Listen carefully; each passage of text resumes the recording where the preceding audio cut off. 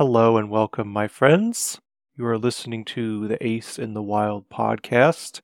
I am Desi. I am your host. I go by he, they pronouns. And this is my first foray into the podcast world. And I am still figuring out the editing software and everything else. So this will be a interesting endeavor to say the least. My objective for this podcast is to more or less explain what it's like being an ace for me, and then as time goes on, focus on other people.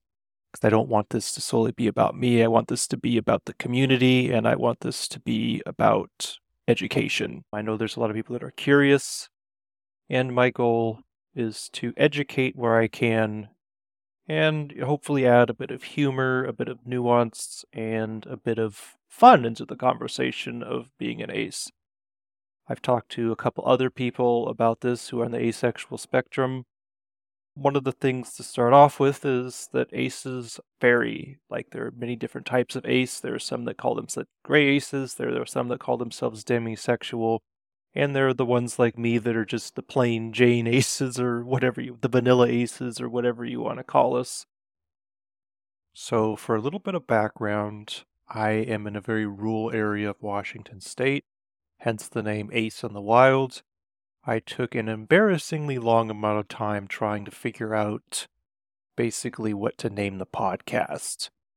And I figured I'd do it like a play of word on cards, like the card game, because, Ace is Wild and all that others, but there's a lot of other aces who have caught on to that as well. But figured that this would be a unique sort of name. In terms of where I'm going to go with this, I'm going to focus primarily on my upbringing, my childhood, my early adulthood, and just to give a context of where I'm coming from in terms of the topics that I'm going to address in the future. And those are going to be the first few episodes. And as we move further into the podcast, I will start addressing topics like the LGBTQ plus community. The incel community is one of them I really want to address because I've had quite a bit of experience online dealing with them, and gaming. I do play a fair amount of games, especially being out here in the country, not having a huge social network because I'm half an hour to an hour away from everybody out here. I also really want to discuss my relationships in terms of friendships and my relationship with my family. I know many people in the queer community have contentious relationships with their families, and that's something that I want to talk about, and especially in detail, how I've had to deal with pressures from family. I've had my own issues with my family, especially my dad's side, who think that I am obligated to reproduce. At least from my parents' perspective, I think that they just want to have the experience of having children around, but not have to deal with the experience of raising them themselves. Which is, I guess, rather selfish on their part, but I get it. Kids are cute. I love kids. But there's over 7 billion people on this planet now, and with climate change and the economy and more stratification of money at the top, I'm not quite sure I want to bring a child onto this planet to have a lower quality of life. I also want to talk about support networks because that is something very important, not just to me as an ace, but to people in the community at large. And I really do want to talk about therapy. That is something that has been extremely beneficial to me, and I could recommend it to everybody, especially those dealing with different types of depression, substance abuse, and whatnot, and also those in relationships needing help. A therapist can do a lot of good. One of the other things that I've been considering adding to is just who historically would be considered asexual. I have a few candidates in mind.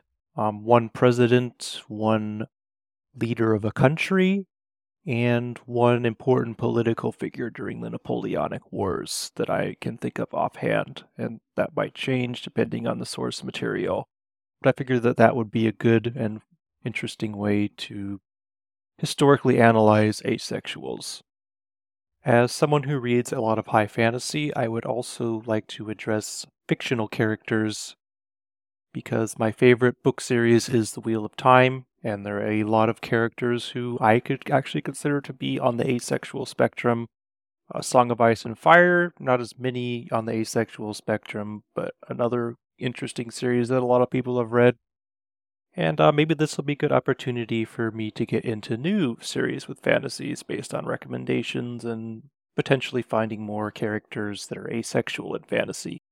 My experience with asexuals in fantasy is that there are precious few, if any, of them. I think I can point to one or two, and the rest are basically headcanon asexuals for me, especially in the Wheel of Time, because there's a lot of villains in that book series that are not really interested in pursuing romantic relationships, but I don't think the author meant for them to be asexual. I think that that's just me imagining them so.